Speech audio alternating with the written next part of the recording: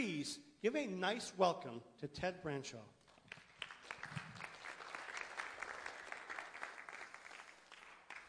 All right. Well, I think before we enter or begin with the word, let's begin with some prayer. Jesus is the Word. You can't separate his name. I'm just going to throw this over here. You can't separate his name from what he is, from what he does. If he's Jehovah Jireh, what's your name? Jehovah Jireh. What do you do? I provide. What are you made up of? Provision.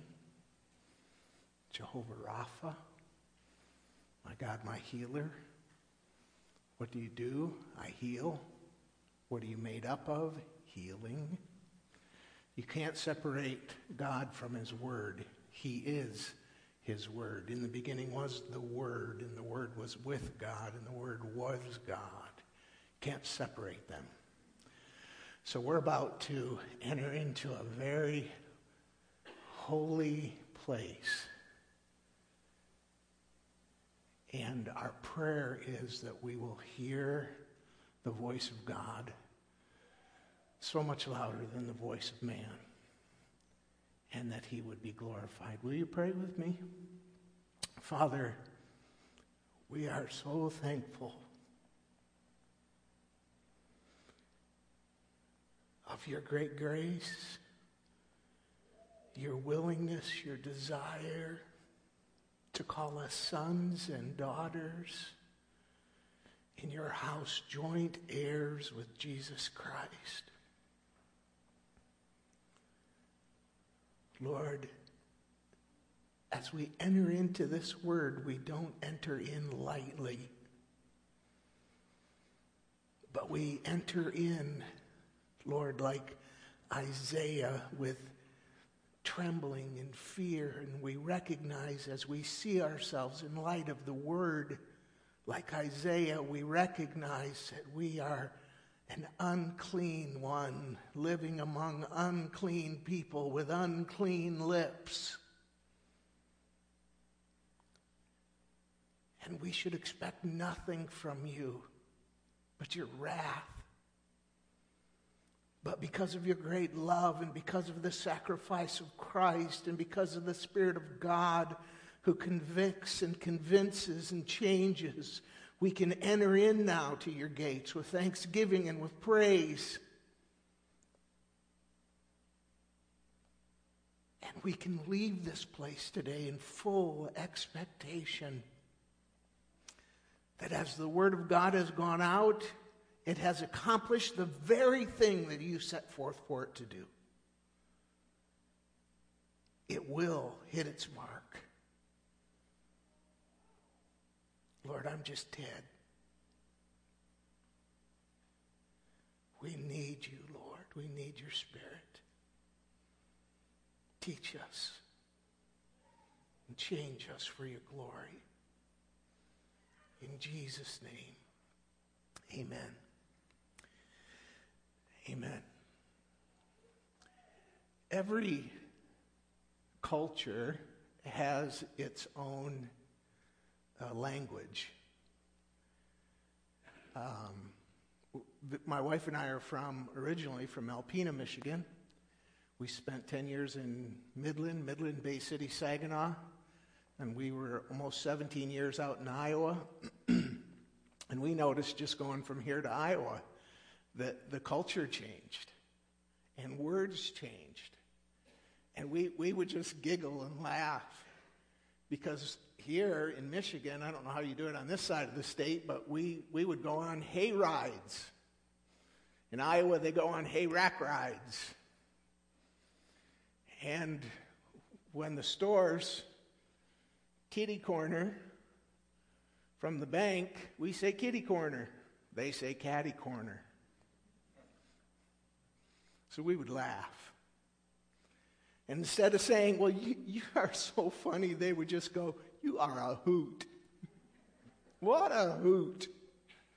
and we would laugh and just be in awe of just such a short distance, but such a difference in words and culture. Now you go across overseas, wow, you really see a difference in culture.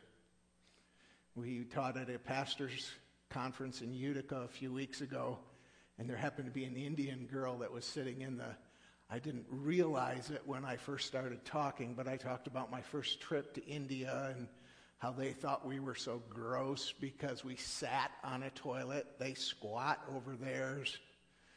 I call them squatty potties. They use their hands to cleanse themselves. We use toilet paper. They think that's gross because we're just smearing it around. So they have a personal hand, which is their left hand, and then they have their functional hand, which is their right hand. They have rats. They have curry. And I was just kind of going through my list of the things that just freaked me out in India my first time there, and how I said I'd never go back, but I've been there now 6 times, and I'm just addicted to it. I got to go back and back and back. And it's not to say that what they're doing is wrong. It's just a different culture. It's a different speak. The children over there call you uncle. They address you as uncle. Hello, uncle. How are you, uncle? You see men walking down the street hand in hand, arm in arm. The first time I saw that, my eyes widened, and my host went, not like you think. They're just friends. They're buddies, companions. Culture, it's different. In the internet world, boy, you got to try and keep up with some of the things. We can probably easily go, PTL would mean what? Praise the Lord. LOL, laugh out loud. ROTFL would be what? Rolling on the floor laughing. See, some of you are going, what is he talking about?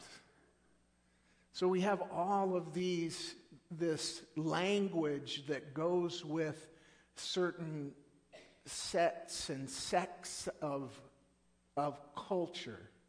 And do you know that even in the church we have our own language? In the normal world out there, or in the world, I guess this is normal. In the world, if you said born again, most people wouldn't know what you were talking about. But we say born again. Well, are you born again? Well, I'm born, but I don't understand again. That's our own language. We know what we're talking about. Filled with the Spirit. Yeah. A lot of people would never have a clue what you were talking about. It's a whole different thing. Amen. Praise the Lord. Hallelujah. We know right when to say the right things at the right time because this is our culture. This is what we know. This is what we've learned. This is what we're used to. We talk about the church, and most of the time, even though we know we're the church, we still think this is the church. And it's not. This is not the church.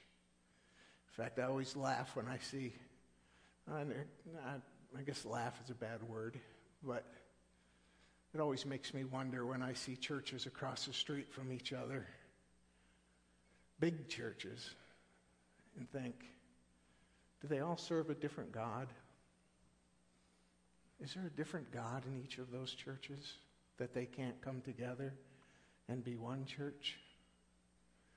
My friend from India came to us one time in Iowa, and he said, where are the buses? I said, we don't use buses here. How do people get to church? I said, they drive. Well, your church is out in the country. How do they get there? Do the people that don't have cars? I said, well, most everyone does.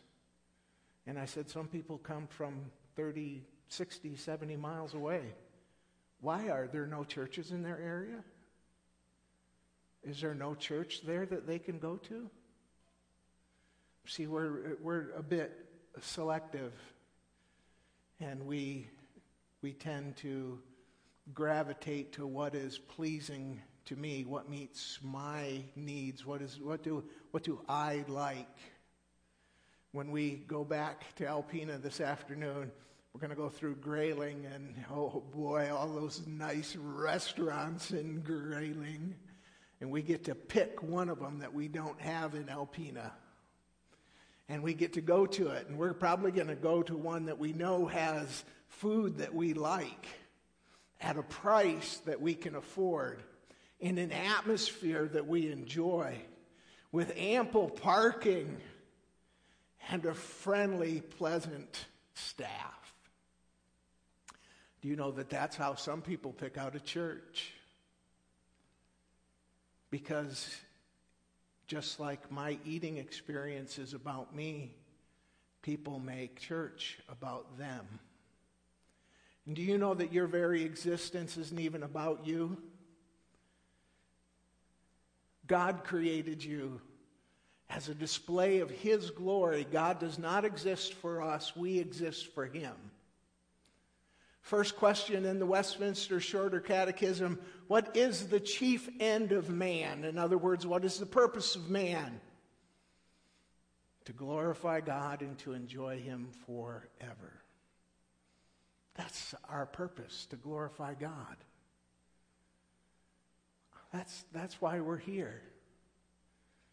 And it's too bad that we get caught in these things that become about us and about self and our words and our language.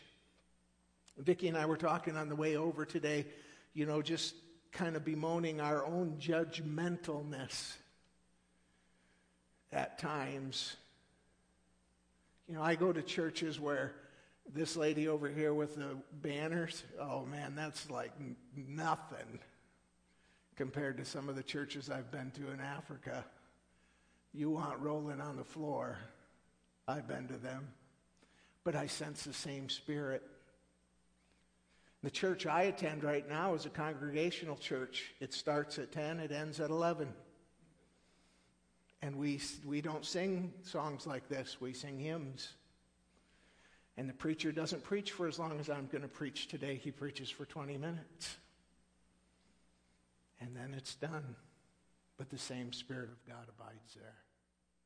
Same Spirit. It's not a different one. So when we talk about Christianese or Christian words, if I was to say to you the word revival, what does that automatically bring to mind? They're having a revival down the road. What is that? What's happening? Well, most of us, when we think of revival, we think of miracles and prophecy and signs and wonders and laughter and people falling down under the power of God. What does revival look like to you? If there was a big name speaker down here at whatever this place is close by where they have the concerts. Castle Farms, if there's a big name speaker down there, I bet there wouldn't be parking enough. If there was somebody that you believed who just walked in the power of God. But yet, we know that those things don't even really prove that God is in the meeting. Not if we believe Matthew 7:21, Lord, did we not prophesy? Did we not cast out devils in your name? Did we not do miracles in your name? We did all those things in your name. We're okay, right? He says, I never even knew you. Depart from me, you worker of iniquity. So you can't take and say revival is all of these massive happenings. And we're always trying to pinpoint revival, where there's a revival in Florida, or there's a revival in Missouri, and I heard revival is breaking out in Toronto, and we want to pinpoint it so we can be drawn to it, but what we're mostly drawn to is not the Spirit of God, is not the true target of the church, which is Jesus Christ. What we're drawn to are the miracles and the wonders and the signs. And the reason I say all this about languages and talking about revival is, as I talk to you this morning, I don't want, when I say things, for you to automatically say, I know what he means, because you don't. Or you may not. And I don't want you to just blow it off because, oh, I know what that means. No, you don't, not necessarily. Listen all the way through. Let the Spirit of God, if you hold to a preconceived notion of revival, you actually may miss or fall for deception. Do you understand that? Do you know how important that is? These people in Matthew 7:21 were totally deceived. They thought they were okay with God. If you'd asked them 30 seconds before they stood before Jesus Christ, are you going to heaven? They'd have said, sure, look at us. We're casting out devils, doing miracles, prophesying, and we're doing it all in his name. We're okay. Man, were they in for a surprise.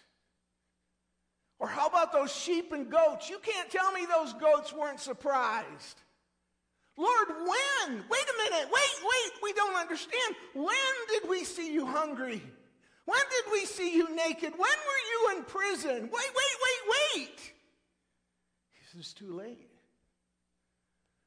Or in Matthew 7:21, he says, one version says, and now I tell you plainly, depart from me, I never knew you. And that part always bothers me because that tells me he's trying to tell us now, but we don't listen. And now I tell you plainly, you are standing before the King of Kings, the Lord of Lords, the great and glorious God, the judge of all the universe, and there's no place for you to hide. There's no song for you to hide behind. There's no work project for you to hide behind. There's no alcohol. There's no drugs. There's no playing church.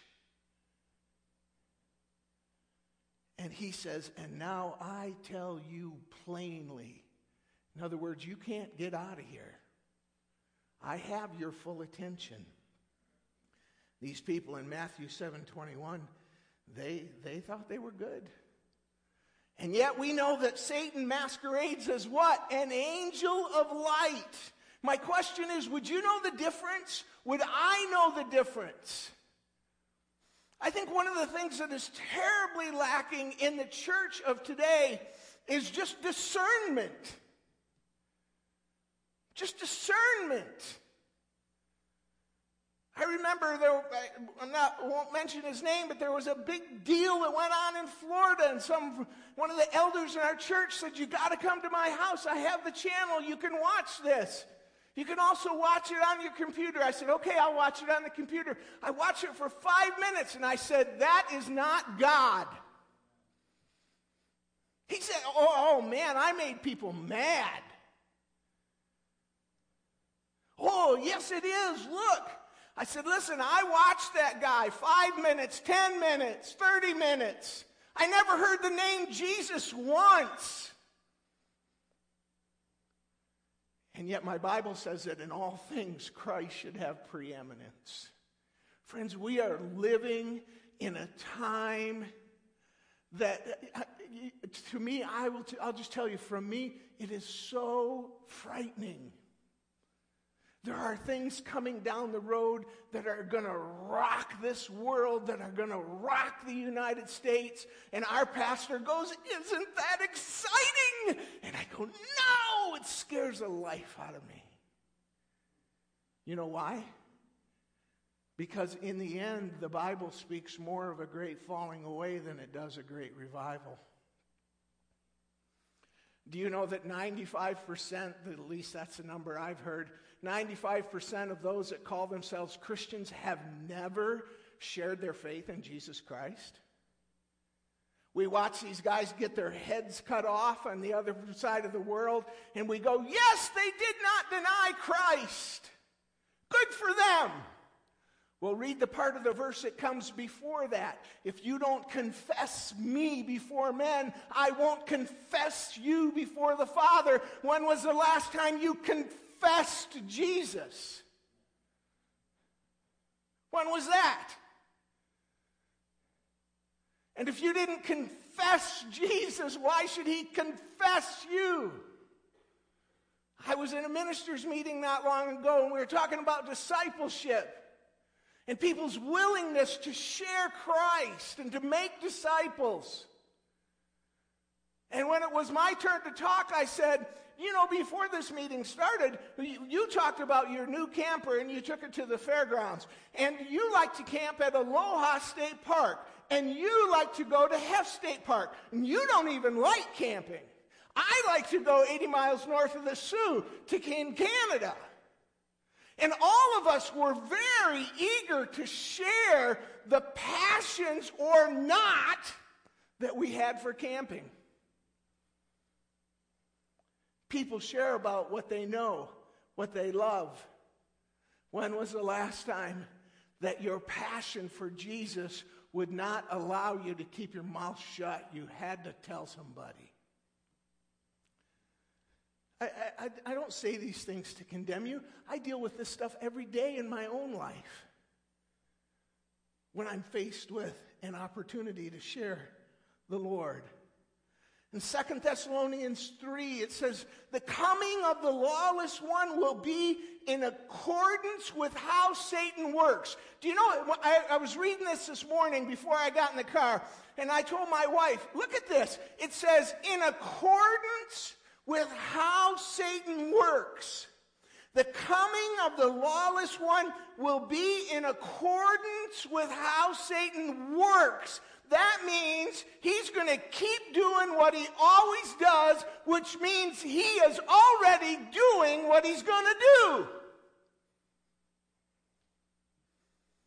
So what does that look like? He'll use all sorts of displays of power through signs and wonders that serve the lie. Hey, I'm not against signs and wonders. I love signs and wonders. I've seen God do amazing things. I prayed for a little girl once who she was totally stone deaf. And she got her hearing. That was the second night I prayed. First night, her mother threw grass in the air and sand and dirt because she didn't get her miracle. The second night, I saw the little girl come. And I went, oh, no, not my line. I can't handle it if she doesn't get her miracle again. So I prayed a quick little prayer. The little girl could hear. On my way to get my Bible, I said, Lord, what was that all about? You could have healed her last night. He said, I wanted you to see that it wasn't you. It was me that did that. You didn't even want to come to this meeting tonight. And I didn't because I wasn't speaking. I was teaching the next day to the pastors, and I was sick. So I like signs and wonders. I like watching God move. But I don't think we should chase signs and wonders. They're supposed to chase us. Signs follow those that believe. Hey, you guys, get out of here. Would you stop following me? They follow those that believe. We don't have to chase them. Hey, please, Lord, please, would you do this? If we pray long enough and hard enough and say, Jesus, in the longest way possible, then we'll get our miracle. No, they're supposed to chase us. The founders of the world's religions have made a lot of different claims. I've found the way, I've seen the way. Maybe some have said, God has even shown me the way.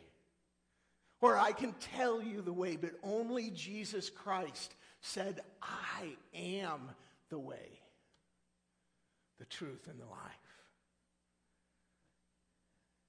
I want you to think of Adam for a minute. In this, everybody, if I say Adam and Eve in the Garden of Eden, you know, we think maybe Adam was created on Saturday, and by Thursday afternoon they already had eaten from the apple. I mean, it was just like it's a story, it happened, and we have no concept. Some Bible scholars, don't ask me how they come to it, but I've heard some people say as long as a generation, 40 years they were in the garden before they sinned. I don't know if it was a week, I don't know if it was 40 years. But I want you to think about what their life was like when they were in the garden. What was so great about Adam's existence there? Well, there was no sin. There was no shame. There couldn't have been any fear. No guilt. Eden is called the Garden of Delight. The Garden of Eden actually means the Garden of Delight. Well, that'd be a cool place to live. Where do you live? I live in the Garden of Delight. I live over there. I can eat from any tree in the garden. Adam had no need. Wouldn't that be a great place to live? Yeah, but none of those things make Eden Eden. None of those things were the prize. None of those things were the best part about living in the Garden of Eden. We think of Adam at creation, we mostly think that image and likeness speaks to form. No, it does not. There was more. Do you know what made Eden a cool place to live? He walked with God. Can you imagine? He walked with God in the cool of the garden. Maybe it's in India. They're holding hands. He walked with God. He was one with God. He had the mind of God. He had the presence of the Lord. Do you know there's fullness of joy in the presence of the Lord? Do you know I don't care what I eat if I get to do all that? See, we make Christianity about what's in it for us. I want you to listen. I tried to describe it. I just started writing out words to try to describe what Adam would have experienced in the garden. And so just, if you have to, close your eyes. Don't let the person next to you disrupt you, but try to get a picture of this in your head. What made Eden the Garden of Delight was this. It was Adam's possession, immersion, oneness, unity, harmony, accord, singleness, coherence, solidarity, and togetherness with and to the essence, the person and reality of the almighty, all-knowing, omnipresent, sovereign, and ruler of all that was or would ever be. Can you imagine that? I read about how Paul said, I went to the third heaven. I don't even have words to describe what I saw. And I got a little glimpse of that as I tried to describe, what does Adam's life look like? What was it like? And to think that he had that kind of unity with God is amazing. He was one with the I am. Do you know that it's the same thing that makes heaven heaven? If when you think of heaven, you think of streets of gold and gates of pearl and mansions, you have missed what makes heaven heaven. What makes heaven heaven is Jesus Christ. That's what makes heaven heaven.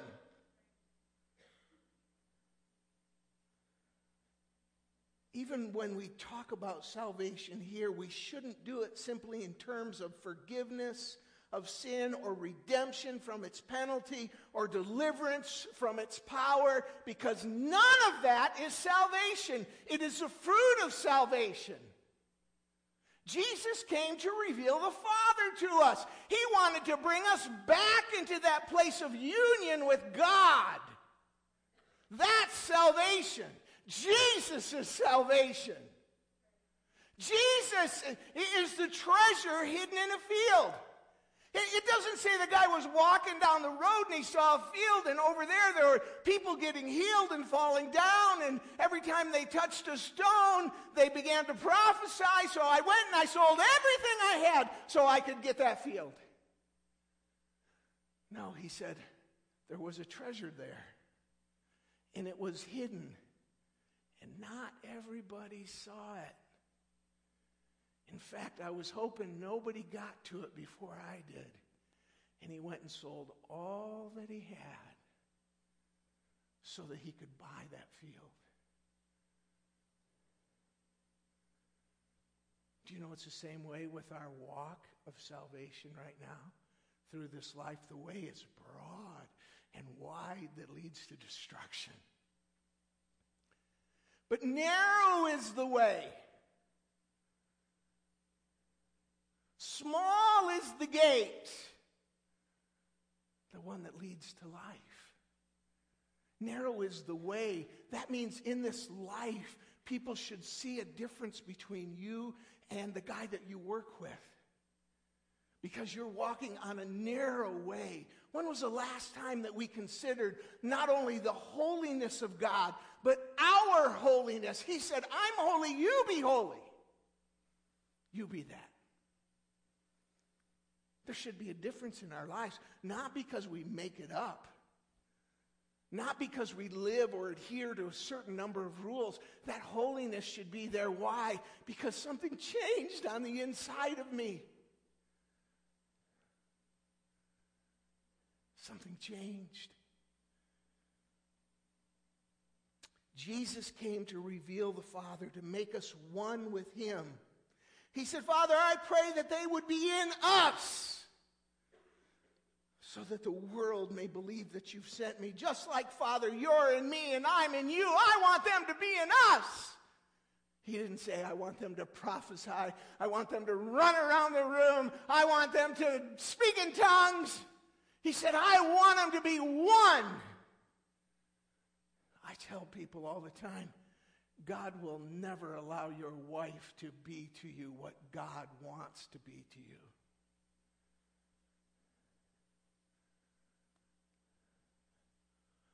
Sometimes to say to a family, a mother, a father, God will never allow that child to be to you what He wants to be to you. He's a jealous God. He wants you to be consumed with Him. When I was in Kenya, and this is I'm going to tell you this is to my own fault. My wife and I have been married for 36 years. I know I don't look much older than that, but for 36 years. And we went steady in high school for 3 years before we got married. I am crazy about this girl. I watched her getting ready for church this morning. I kept looking at her and I kept saying, you are hot. You are hot. I'm not even going to ask her. I'm not even going to look at her right now, because then it would be hot for me.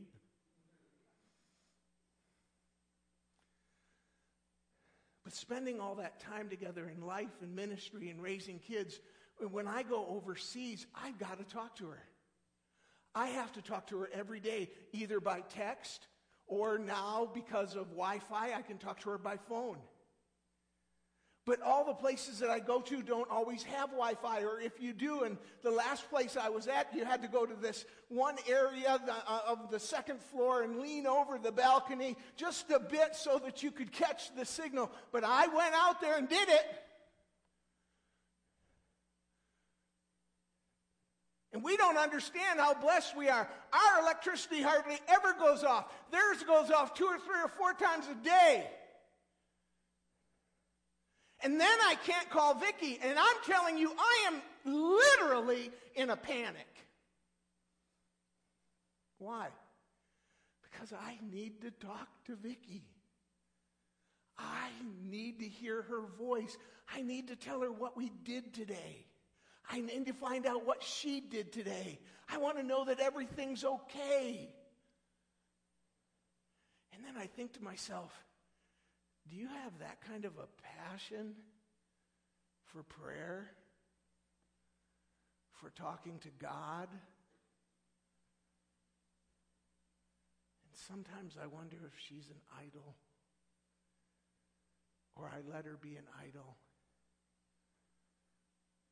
I think I should love her and want to be with her all the ways that I described, but I think that I should want to be with God more. I'm convicted about that. I'm convicted about that. I should want him.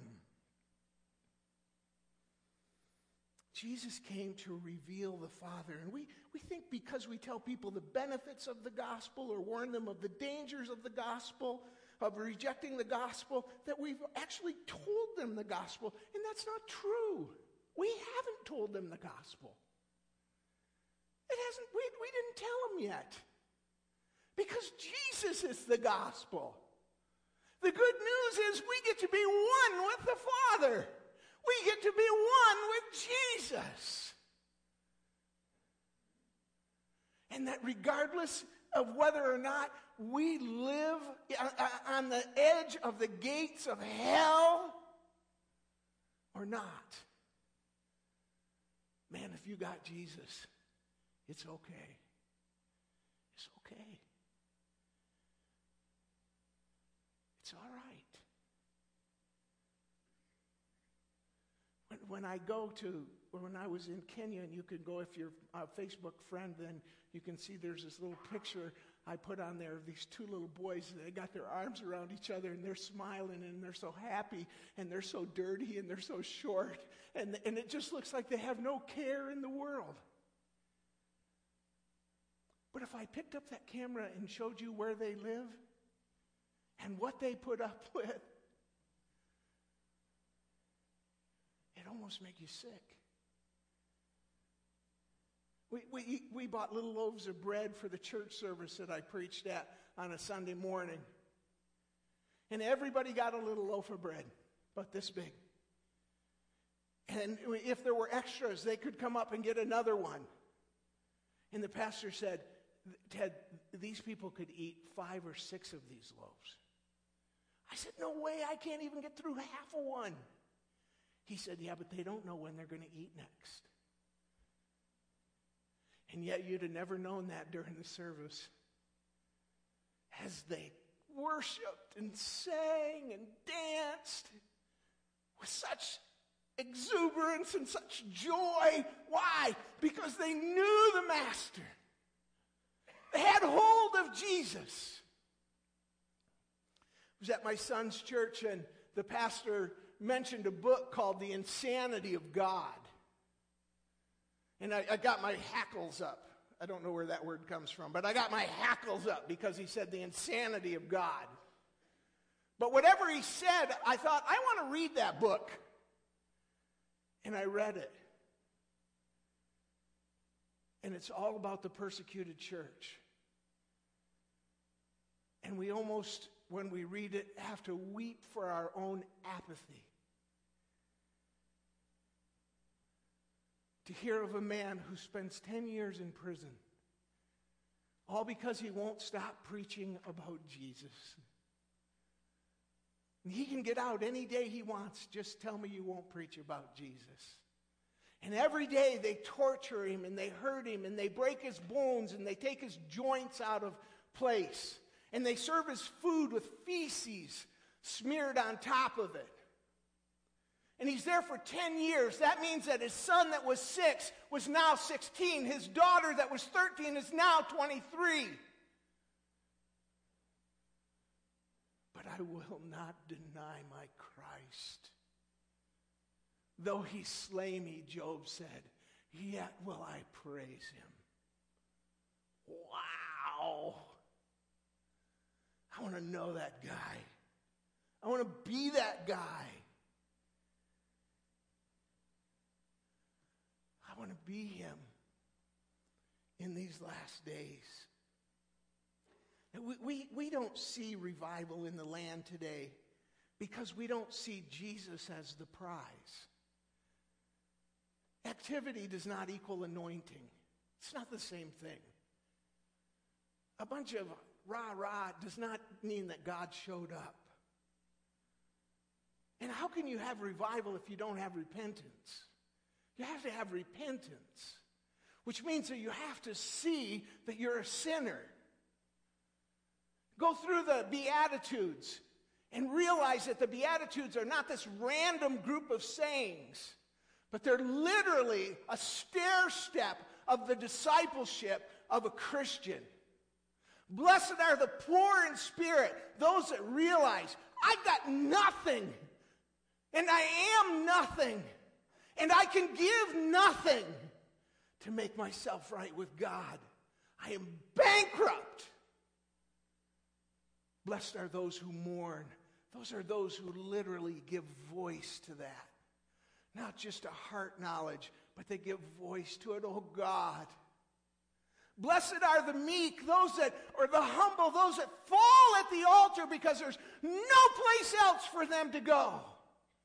There's no place to get to heaven. No way there.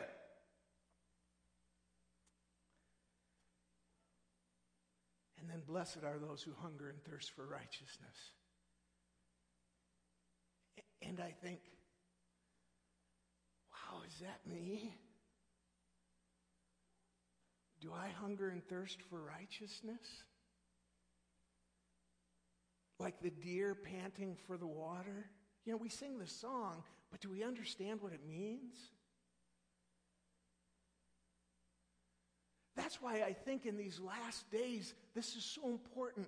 Because if you don't understand this now, when the heat comes, and I'm telling you, it will come, you won't stand. No, I'm okay. All right, I have a verse for you. Let him who thinks he stands beware, lest he fall. Don't be that guy. Don't be that guy. I have a friend of mine who pastored in Canada and now lives in Oklahoma. He said it's literally against the law to mention the word homosexual in an unfriendly way from the pulpit. You can go to jail for it. How long before America follows that? How long before America is overrun like Europe is being overrun right now? And none of those things should scare us. Man, we're the chosen. We're the children of God. We're the redeemed of the Lord. And you know you're the redeemed of the Lord if you say so.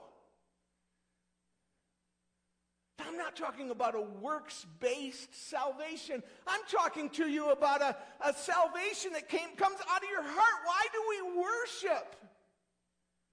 We worship because we have this inward revelation that becomes this outward demonstration. I can't hold it back. If you don't have a clue of what I'm talking about, would you please see this man after church and say, lead me to Jesus.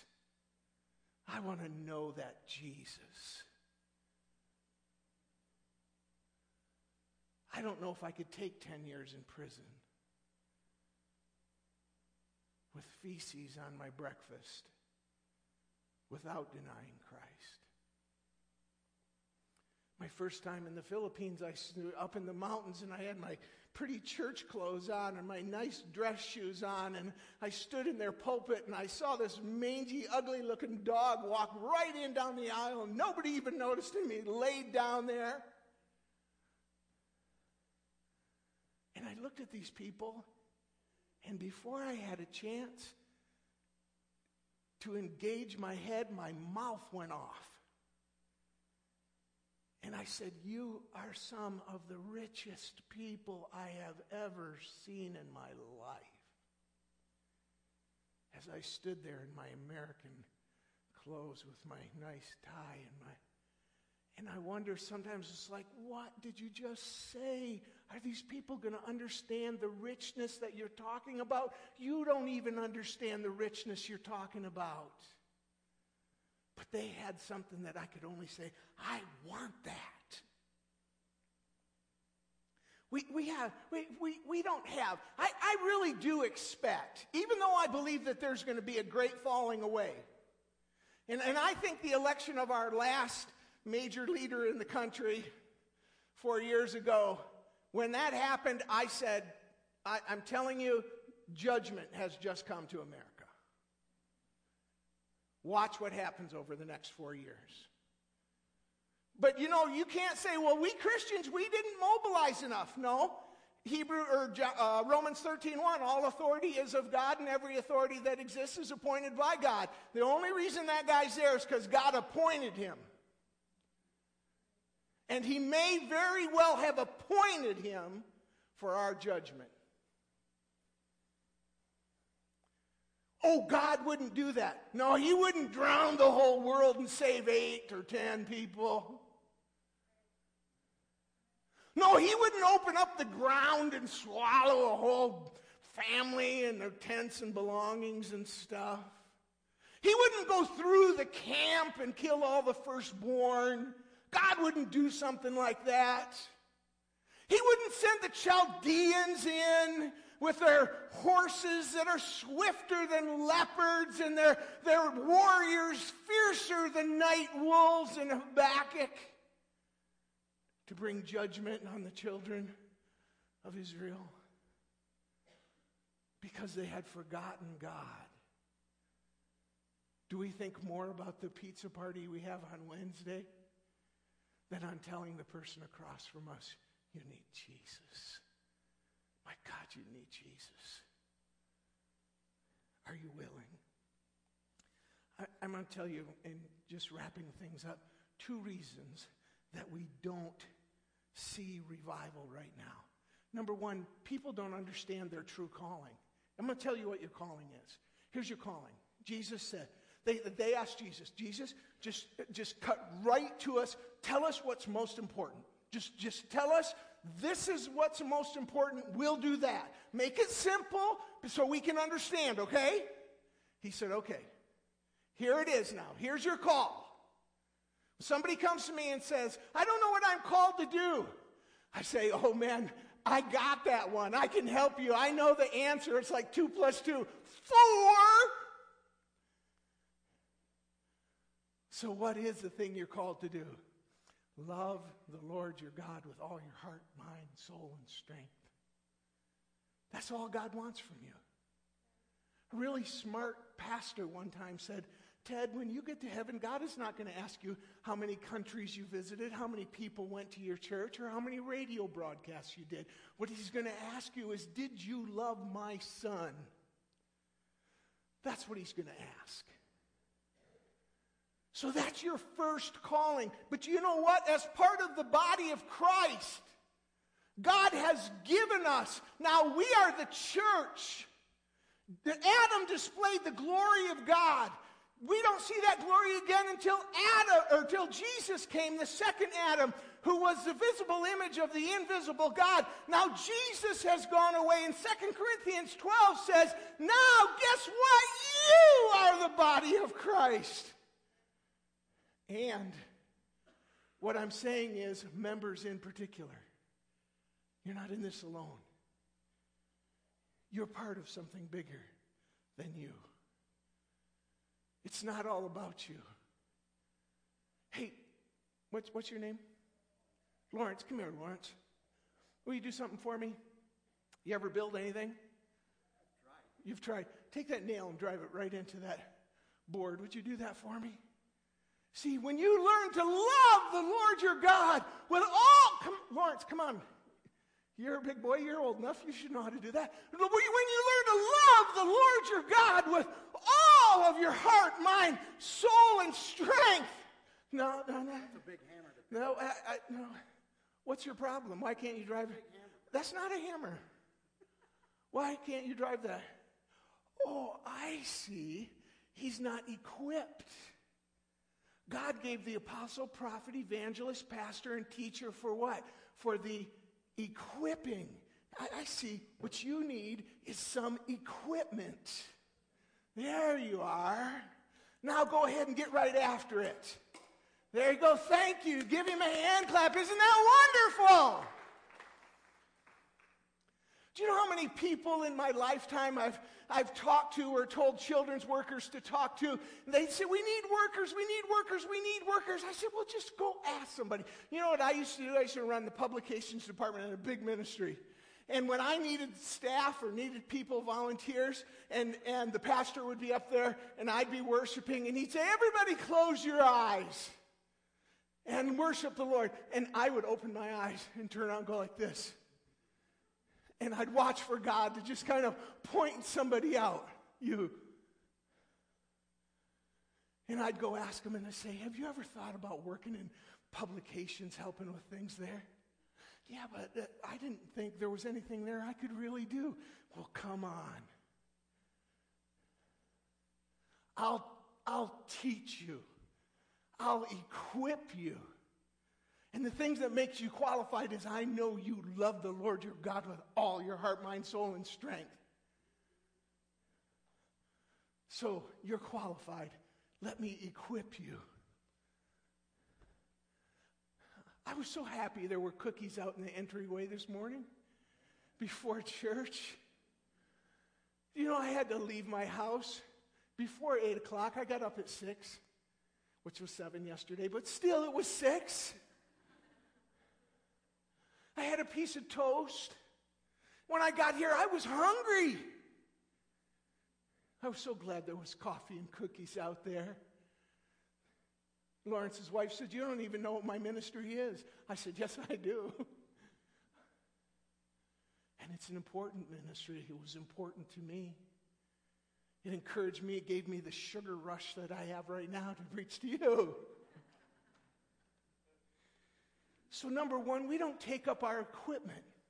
We see things around the church, Bible studies. Do you think Pastor has Wednesday night service just because, he's bored?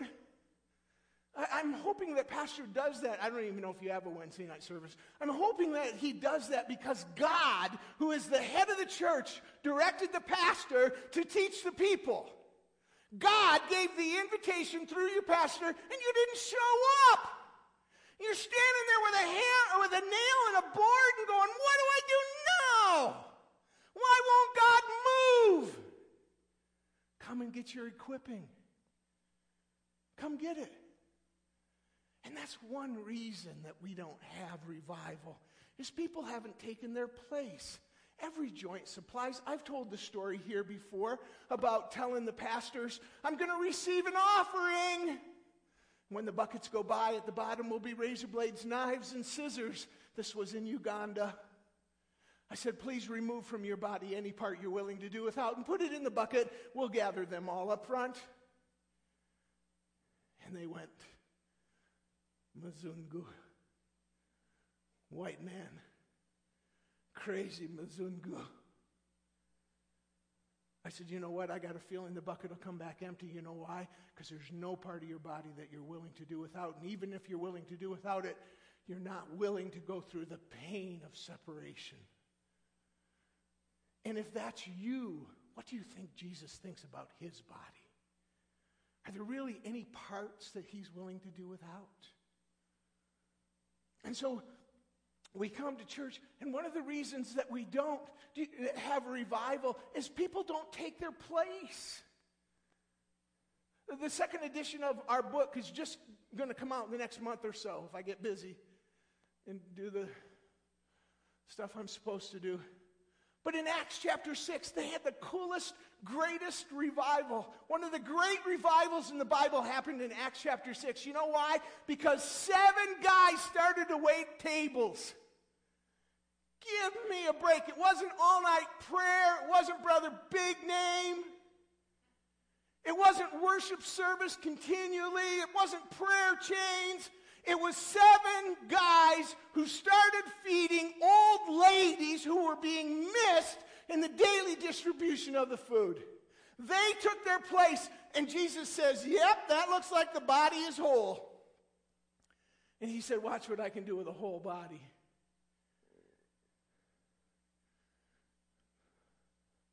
If I was an Olympic athlete, how far do you think I could be as an Olympiad if I had no feet? or if my knees refused to work, or my hands didn't show up. I couldn't. I want you to see how significant you are to the body. We're equipped for the works of service, Ephesians 4. What's the goal? So that we'll be built up. What will we look like? We'll reach the unity of in the faith and knowledge of the Son of God. We'll become mature.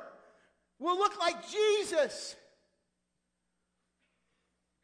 You say, what am I called to do? Do what's in front of you. Ministry happens where you're at with what you have within your reach. What can you do? This lady made cookies. She's my hero minister today. What's another reason? I think because these are the last days, that the fulfillment of 2 Timothy 3 it has come. This warning was not to the world, it was to the church. 2 Timothy 3 is to the church. He said, Timothy, know this also in the last days, perilous times will come. Men will be lovers of their own selves, covetous, boasters, proud, blasphemers, disobedient to parents, unthankful, unholy, without natural affection, truth breakers, false accusers. And do you know that if you took that one pipe called lovers of self, out of that pukes all of those other 16 things? Lover of self.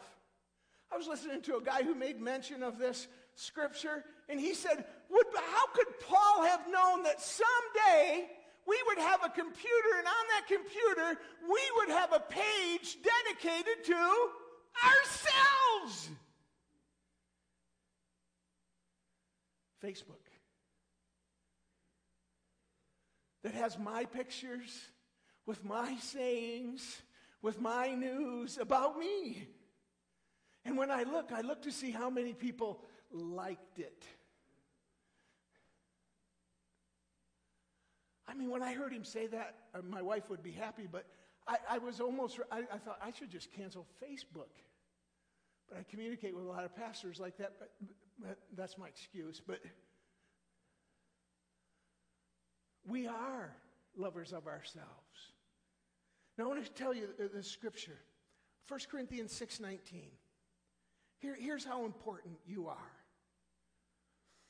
Do you not realize that your body is the temple of the Holy Spirit who lives in you and was given to you?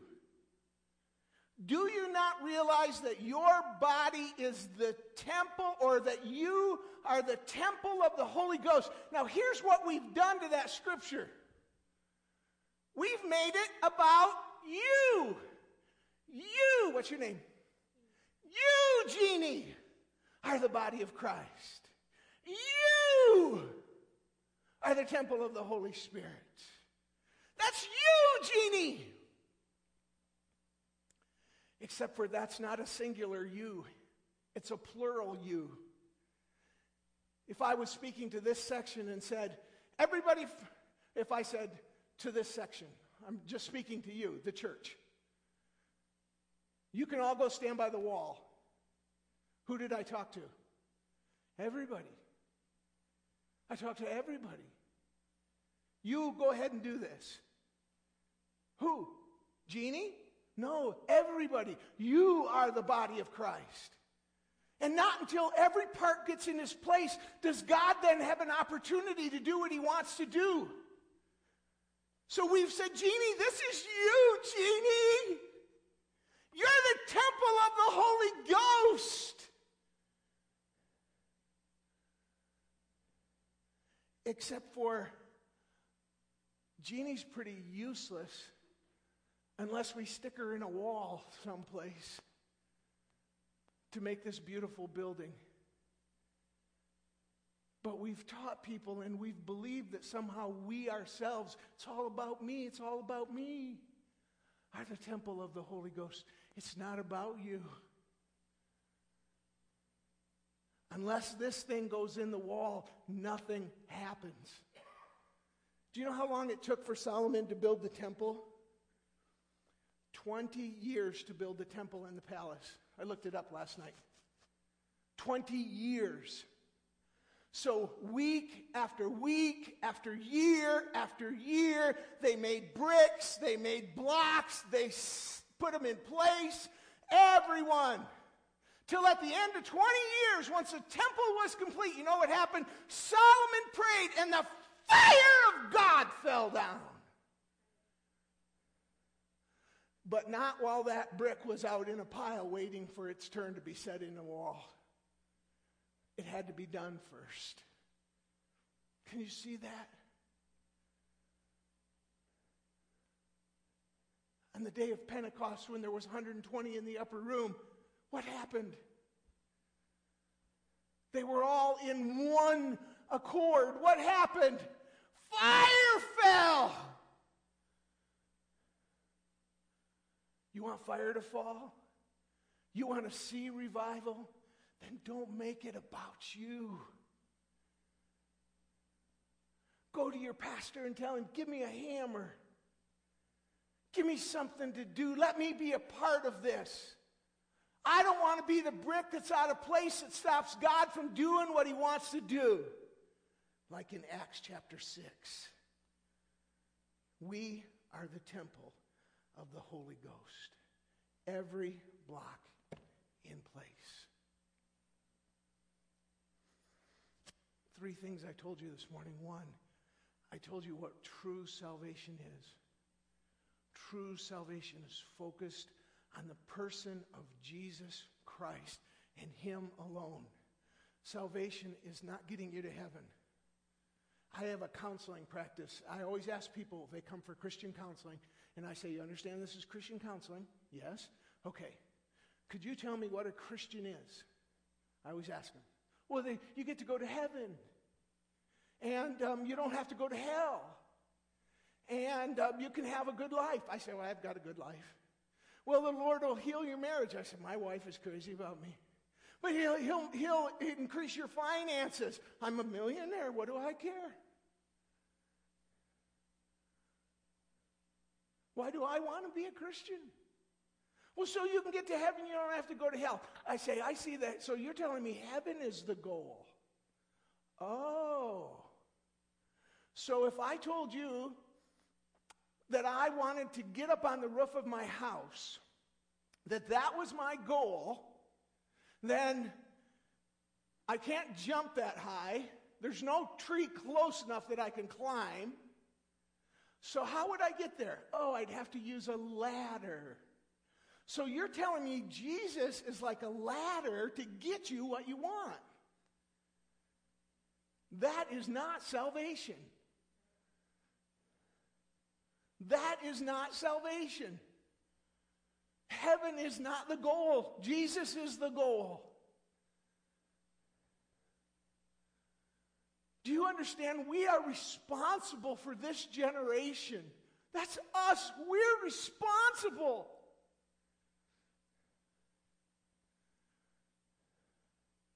And if we don't know Jesus ourselves, if we're not passionate about Jesus, if we don't take our place, I just do something simple in the church. Anybody could do it, could set out cookies. It's not that important. It was important to me today. It was important to me. Last 60 miles, I thought about that. I wonder if they have cookies before or after church. I'm getting hungry.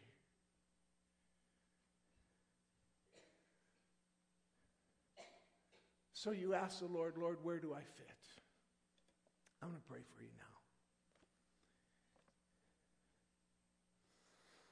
now. Father, help us to see that every one of us has fallen short of your glory.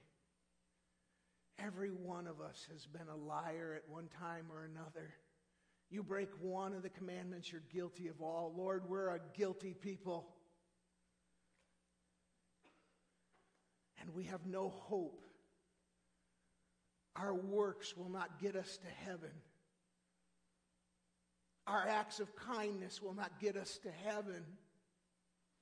We're not going to attain the unity of being one with Christ because we gave a lot of money in the bucket.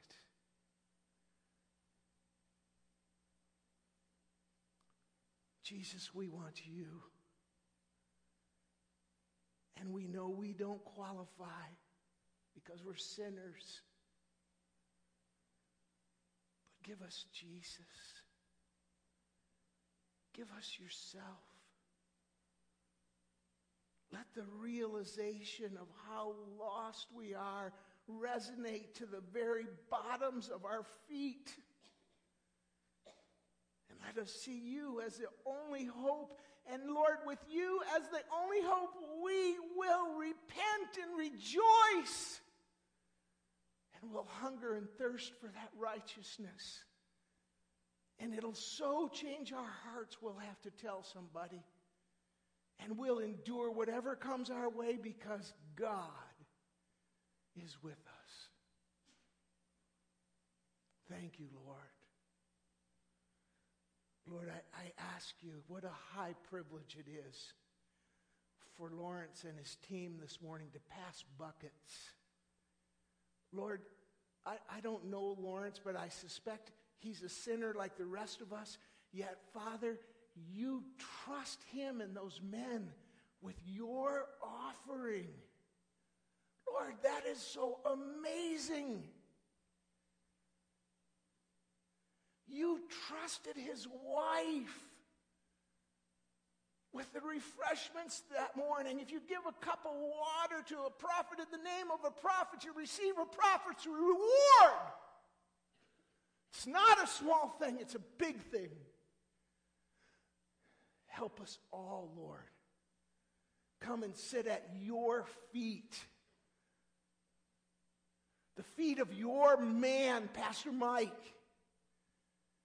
Let each of us be equipped. And just like that brick, Lord, let each of us take our place in the wall so that the fire of God can come down and consume the dross and bring men and women to repentance when they see that your body is one. You said, Father, I pray that they would be one, even as you and I are one.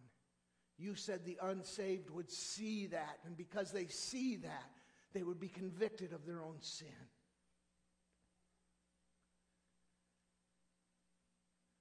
Lord, build us into that wall. In Jesus' name.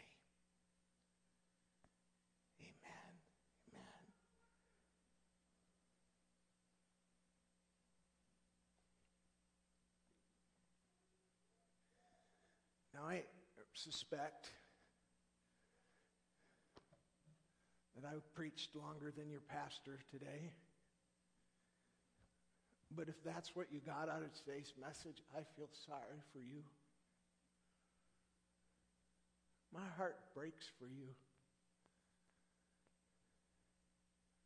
If all you got out of the message was he preached too long, if you had to fight that off, I feel sorry for you.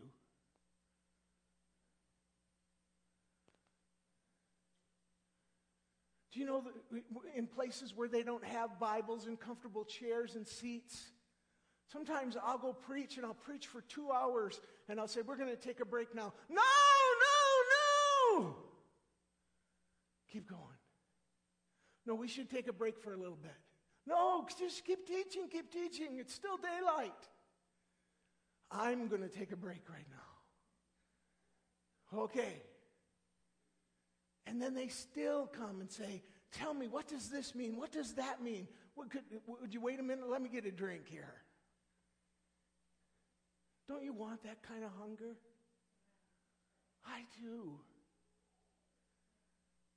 I do. God help us. We're it. I believe we're the generation that we'll see Jesus. I don't know about you, but that scares the life out of me. Sometimes I've tried to envision what it will be like to stand in front of God. And that scares me senseless. Oh, you shouldn't be afraid. No. Paul said, work out your salvation with fear and trembling.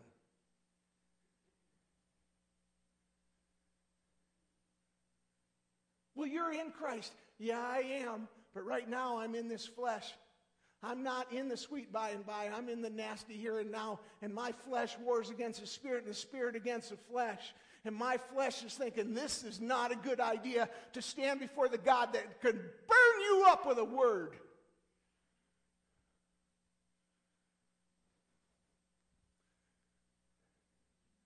We should think like that. And we should repent.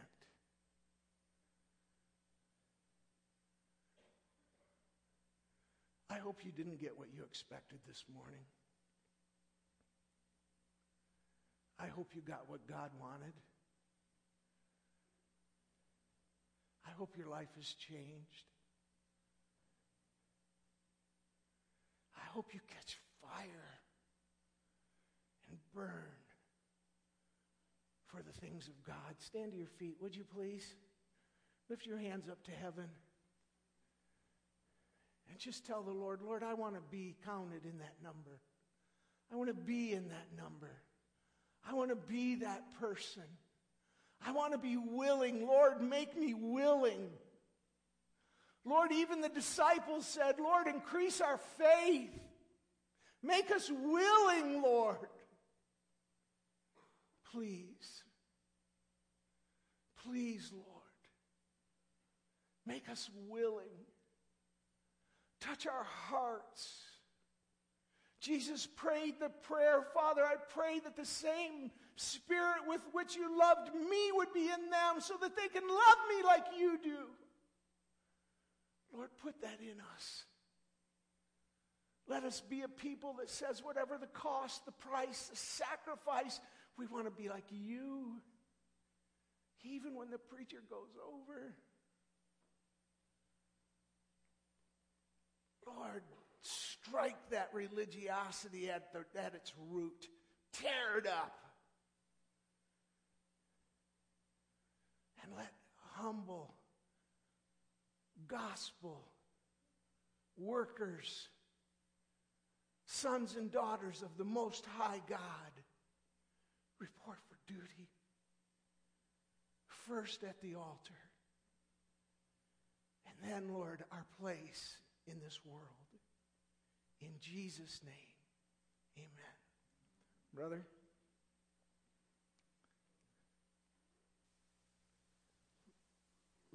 Anybody else see themselves in anything that Ted said today? I did. Thank you, brother. Thank you for your faithfulness to the Lord. Let's pray. Thank you, God, for what you've laid out for us. Thank you, Lord, that what Ted has said, you have inspired. And part of that, Lord, is that each of us is important. Each of us is important to you. Each of us is important to you, Lord. And what we do with what we've been given and what we know. And you've equipped us with your Holy Spirit, Lord. I pray that you would speak to us through your Spirit. That you would inspire us in the places that we are to be the person that you need us to be.